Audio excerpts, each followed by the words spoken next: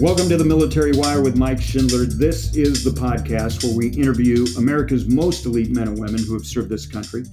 We share their stories of overcoming, their proven lessons in leadership, and their journey to finding mission and purpose. Today, we've got retired U.S. Army General William Ward, the first commander of AFRICOM. This was a unified combatant command focused primarily on mitigating terrorist attacks and other security issues. They were disrupting narcotics activity, promoting regional stability. And he's our guest today, and we'll be diving into his experience, how one can leverage the military experience for a rewarding career. And I love this, how one can improve their foxhole. Now, before I introduce General Ward, I just want to put a shout out to the segment sponsors, Honest Talk International and Circle for Parents. Both these organizations have a vetted network of experts who are standing by to help all our listeners navigate issues related to nutrition, fitness, parenting, relationships, intimacy. I encourage you guys to visit honestbirthtalk.com and circleforparents.com. General Ward, welcome to the show. Well, hello, Mike, and thanks very much. Well, yeah, I'm just so excited to really have you here. Your experience is very rich. I know our listeners will gain from it. You know, I was reading up on your profile. You commissioned in the infantry in 1971. You've got tours that include Korea, Egypt, Somalia, Bosnia, Israel, 2 tours in Germany. Assignments all over the U.S., including in Alaska and Hawaii. And we could talk about those. I spent 14 years up in Alaska. I just, bottom line for me, impressed. Not just because of your successes, though, and I'll be very honest about that, but because you've had your share of adversity, too. And now you tour the country helping others improve their foxhole. So, welcome to the show. Tell me a little bit about, you hit 4-star, but then you fell from 4-star. What happened? Tell us what happened. That was kind of your first, maybe that wasn't your first part of adversity, but tell us how you emerged out of that. Well, that episode happened at the very tail end of my career. I was about to retire. And as I was approaching my retirement, a couple of folks who had worked for me at my last at command said some things not true, but unfortunately, I couldn't disprove. And so at least at that time. And as a result of that, with a lot of things going on in the military, the Secretary of Defense made the decision that I would retire as a lieutenant general and at the very end of my career. But I served honorably as a 4-star combatant commander for 3.5 years. And prior to then, as a 4-star deputy combatant commander at U.S. European Command prior to standing up AFRICOM. So that episode happened at the very tail end of my career as a result of, candidly, a couple of disgruntled folks who knew that some administrative requirements that should have been in place, in fact, that they had some responsibility for ensuring were in place, weren't there. Ultimately, as the commander, my responsibility, but you trust folks to do things. And that was a very big lesson that sometimes trust is not returned. And because of who they were and what they did that didn't happen to them, they saw an opportunity to make some claims that were, although false, because of some lacking administrative requirements, I could not, at that time, say were not the case. Yeah, isn't that interesting, sir? I don't mean to interrupt you, but it's, you could live a life honorably. You could do right by others. You've had a very successful career. And even though you create that kind of circle, it doesn't mean adversity and circumstances won't hit you. And I think what was so impressive is, some would look at that as, man, a tremendous, career killer, or boy, how could you, at the tail end of your career of all times. But what I love about your story is you did not allow that to define you. You are still giving back. And, I want to talk about that as adversity is going to hit, and it's going to hit those that transition, no matter how successful they were in the military. What did you find from that experience when adversity hit? What was kind of your first initial thoughts? Well, the first thing was that I'm still who I am. And none of that was my character, integrity ever compromised. And so therefore, I continue to move and do and be as I had always been, honest, forthright, confident, and those things that were of interest to me were still of interest to me. As I would say, you know, being the best that you can be for your teammates, doing what you can do so that they are elevated, being a good teammate. And so, as I retired after a very uh, good career. I mean, I enjoyed it. 40 years of active duty, and that happened. That didn't change who I was, and because that didn't define me. I'm an individual who was God fearing, and so my faith was strong, and I believed in myself. And the other thing is, that was also there. Friends and family those who knew the truth, and so. Uh, and so it was those who don't know and hear what they see either in the social media echo chamber, whatever, who didn't know, but those who were with me and knew, to include so many others that were a part of that whole time. So their faith, their confidence, their trust, their belief, their friendship, their love, all those things are still present. And with that, that's what grounded me to continue to move forward. And I'm very, very happy that I did, because the transition, while certainly what it might have been, wasn't something that I just shunned away from either. And so this age-old thing, you're flexible, we're resilient, and as my favorite philosopher Yogi Berra says, when you come to a fork in the road, you take it. And I took the fork and I moved forward, and that journey was fine too. How did you not get caught up in reading the negative press clippings? I mean, it was a flash. There was a lot of talk about it. How did you not allow that? And you spoke briefly about this. Having your close circle, right? People that knew the truth, knew who you are. But how did you do it? How did you avoid getting caught up in it? Did you just stop reading the newspapers and watching TV? I just didn't do it right. I mean, it was pervasive. The good news is it wasn't something that lasted forever. It got tired of it, and then in many respects, it was the story of the day. It passed, and life went on, and I just didn't dwell on it. And so you're right. I just didn't go to those things. And the good news is there was a lot of positive things still going, because I was still doing things. I was still involved, engaged, as I am till today. The things that I do in support of the development of young men, in support of communities, remaining active, and the importance of our international affairs, and so far as stability is concerned, the things that were important to me before remain important. That didn't change. Again, that's how you're grounded. And so when those things occur, uh, you don't let them consume you. You move on to those things that bring satisfaction, that are meaningful, that give purpose, and serve others as well. And that's what I continue to do. One of my favorite sayings, and in addition to improve the Foxhole, is proud to serve, because I think it is something that I'm proud to do. I learned that at a young age from my parents, my dad. And so, serving others is what this is about, and you move on. You don't dwell on the negative. You move forward. Yeah, I love that, and I think, and you've probably seen this over your career. As a leader, leaders oftentimes start to read their own press clippings, right? Even when you get into, the 1, 2, 3, 4 star. I mean, that's quite an accomplishment. Becoming someone. There's expectations around you who you should be. Some lose sight of their values. You talked about staying grounded. What advice do you have for young men and women, emerging leaders, uh, to do? What do they need to do to stay grounded so they don't get caught up in that press clipping stuff? From a solid foundation, a good home. It's we're all first human beings, and none of us is better than the next person.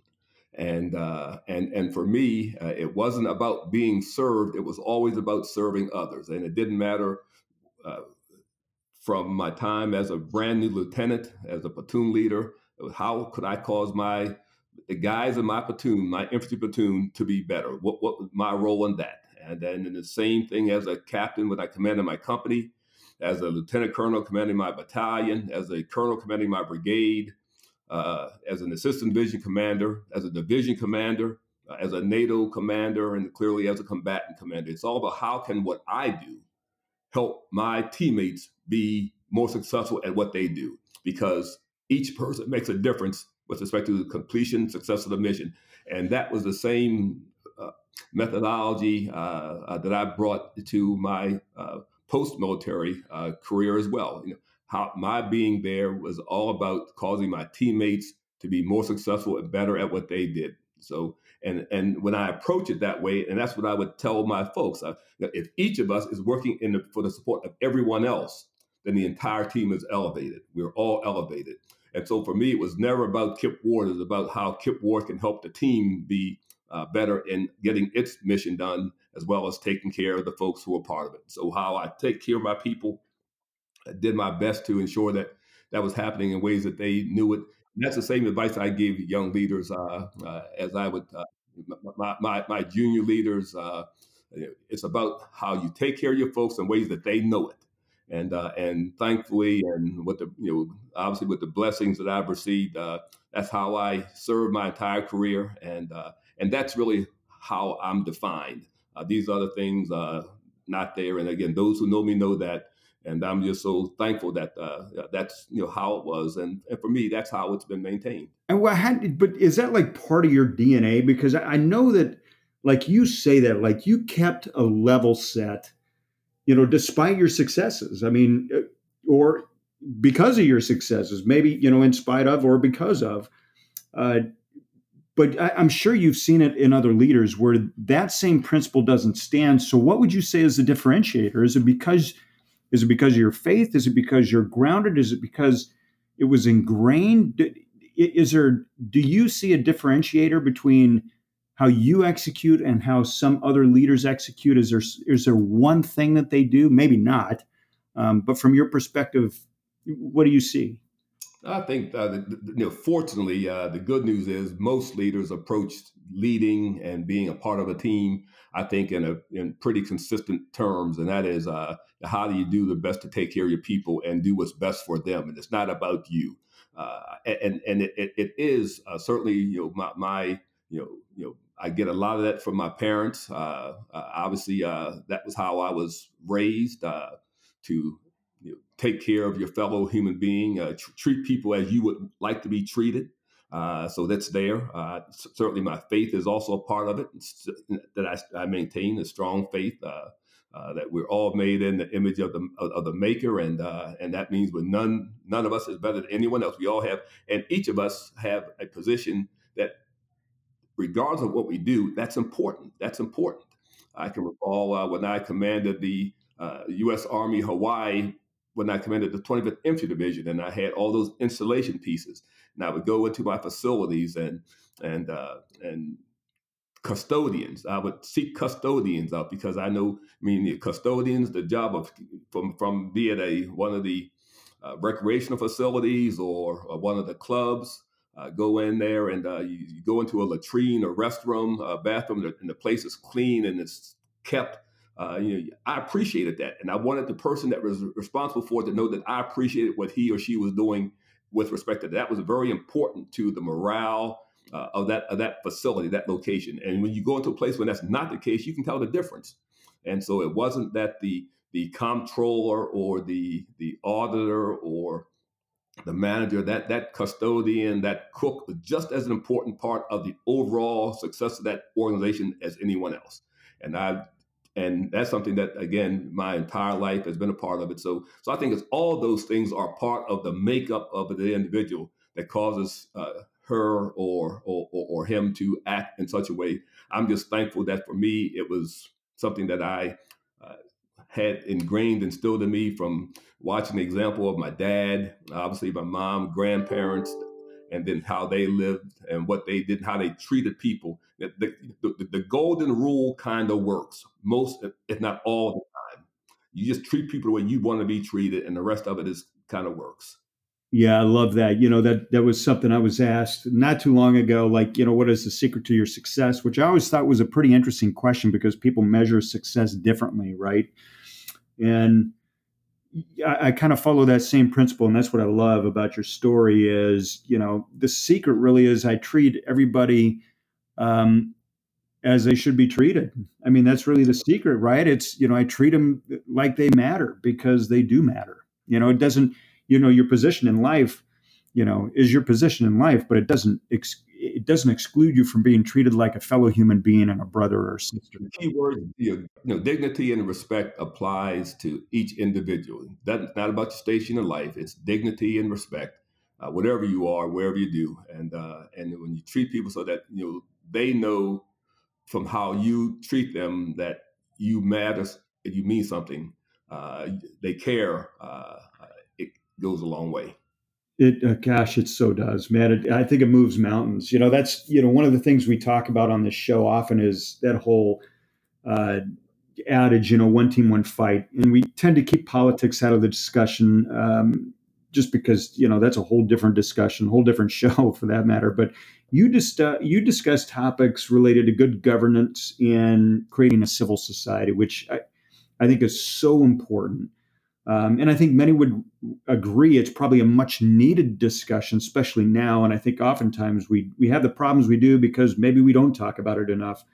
Where we're learning to stay in the room with difference and actually learning to listen to others as opposed to listening to argue. Um, in your experience, and this is part of your talk, what do you see as the key to good governance in civil society, both professionally and personally? Yeah, it's candidly, it's I won't say it's simple, but it's not complex. It's hard to bring into action to be sure, but the concept is simple. Are you doing things that would cause those who you serve? In the case of a government, it could be at the federal, state, local level. But those who you serve, are you doing things that will ultimately be a benefit to them? Uh, and are you doing it in a transparent way?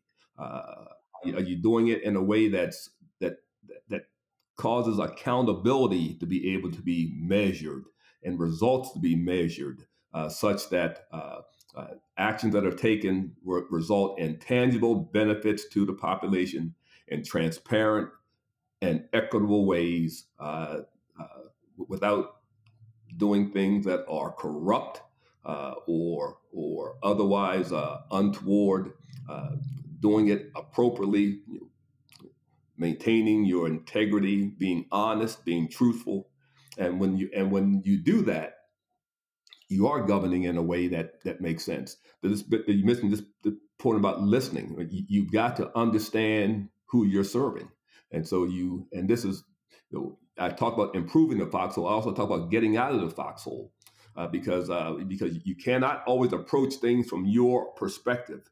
You also have to approach things from the perspective of others. I mean, our way of doing things or our viewpoint with respect to how life is or is not, there are many, many aspects to that. When I was the commander of Africa Command, even when I was the deputy commander of U.S. European Command, going to a different part of the area of responsibility, uh, it was the people had different history, different language, different culture, different mores, and their approach to life was different. So you couldn't always come in and just lay down your thought and say, now do it my way or the highway. You had to understand the perspective, the point of view of those with whom you're serving as well. And so for those who would seek to govern, it's all in that regard. It's also about being attentive to your constituencies. Man, I think this would work in personal relationships, like in marriages too, right? Like you got to pay attention to your constituent, your spouse. How do they respond? How do they act? How do they? Yeah, I think that's good. I want to jump into this, and I want to be tentative to time because and I'd love to have you back on the show too. But you have this talk called "Improving Your Foxhole." What will people learn from that talk? And I'm encouraging people to look you up, uh, General William Kip Ward, and improving the foxhole. It's a great talk. But what are the like one or two primary things people would learn from this talk? Well, the first thing is, wherever you are, whatever position you're in, that's your foxhole. And for me, that's uh, saying started when I was a platoon leader. And I got that from my platoon sergeant. We were out on the field exercise, and in the old days, we literally dug foxholes, and you got down in the foxhole, and the foxhole was used to to protect you. Uh, and as long as you are occupying it, since this thing might have to save my life one day, I want to make it better. I want to keep making this foxhole better. I want to improve this foxhole, and and I kind of took that as a way of approaching my work from then on. And it didn't matter what the foxhole was during my time at, again, in a unit where I was physically digging a foxhole as an infantryman to my jobs in the Pentagon and elsewhere. That job that I had, that position, that assignment, that was my foxhole. And you worked every day to make it better. You do something every day to cause that foxhole to be better. And when you do that, at the conclusion of that time of occupying it, you look back and say, "Yep, I left this foxhole better than I found it." And that's what we all want to do. So you work consistently each day to improve the foxhole, to make the position that you're in, the responsibility that you have, the job that you have, a little bit better each and every day. Sometimes it happens in leaps and bounds. Sometimes it may be low crawl pace to see some results. But as long as you're working at it every day to make that foxhole better, then you're doing good, and you're making a difference, and you're causing the team to perform in a uh, more effective way. I love that. So, what is, as we wrap this thing up, what is the one piece of advice you would give to those who are transitioning when it comes to finding a new sense of mission and purpose? I know this is an area that oftentimes people struggle with when they get out.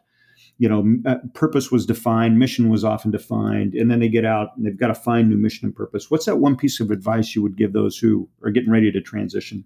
I think right that the succinct thing that I would say is all the sets of skills and tools that any transitioning service member would need to be successful in a post-military life, they possess. Uh, and it comes with the basic things that they have done throughout their military career.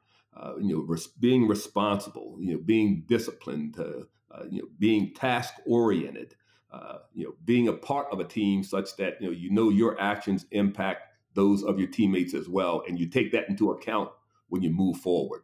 Those same attributes are applicable in the civilian society as well, and candidly, civilian industry look for folks like that because they know that the military member who comes into their private civilian enterprise has those things that she or he has already demonstrated that they can do because of having had a successful military career. And so I think the thing that I would say, go forward confident knowing that, yeah, this is something new to me, but the tools that I need to be successful, I possess because I've already demonstrated the ability to do it. And you go forward with confidence, not with huge egos or hubris or nothing like that, but confident, knowing that hey, I can do this because I have already done this, and and I think that is the foundational framework that's helpful in whatever career endeavor. It's skill sets. Some folks come with some very defined skill sets, and that's great. But even without the defined skill set, you know that you can also learn things. You bring that basic understanding of who you are, confident, disciplined, you're responsible. If you say you're going to do something, you do it. You show up on time because we've done that all along. Those are the things that are in high demand in the civilian society after you transition. And you take that, and those are your bona fides for success. I love it. Thank you, General, for that. You're such a wealth of information, and I'm encouraging people to look you up and find you. How do people find you? Where can they find you? Well, I'm on LinkedIn. Okay, good. And your handle on LinkedIn, is it General William Ward? Is it General Kip Ward? Is it what? How do they find you? General William Kip Ward. Got it. Okay, good. And your talk is great. I encourage people that if they're looking for a great speaker, I think you would. And you're still speaking on stages, correct? This past month, three or four. Most recently with the American Legion, their national convention here in Washington D.C. But I am still speaking. That's great. Well, General, I appreciate you being a guest on this show. It's such a great guest, and thank you for being on the show. Mike, my pleasure. Thank you, and thanks for what you do in serving our service members through this forum.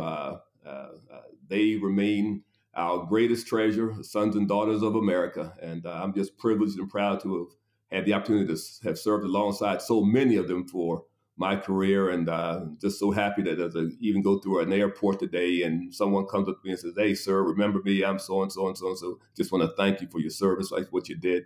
And for me, that's some of my greatest reward, knowing that I serve with folks who thought that my being with them made a difference in their life and their abilities as well, because they sure did it for me. I love it. Well, thank you again, sir. My pleasure. Take care.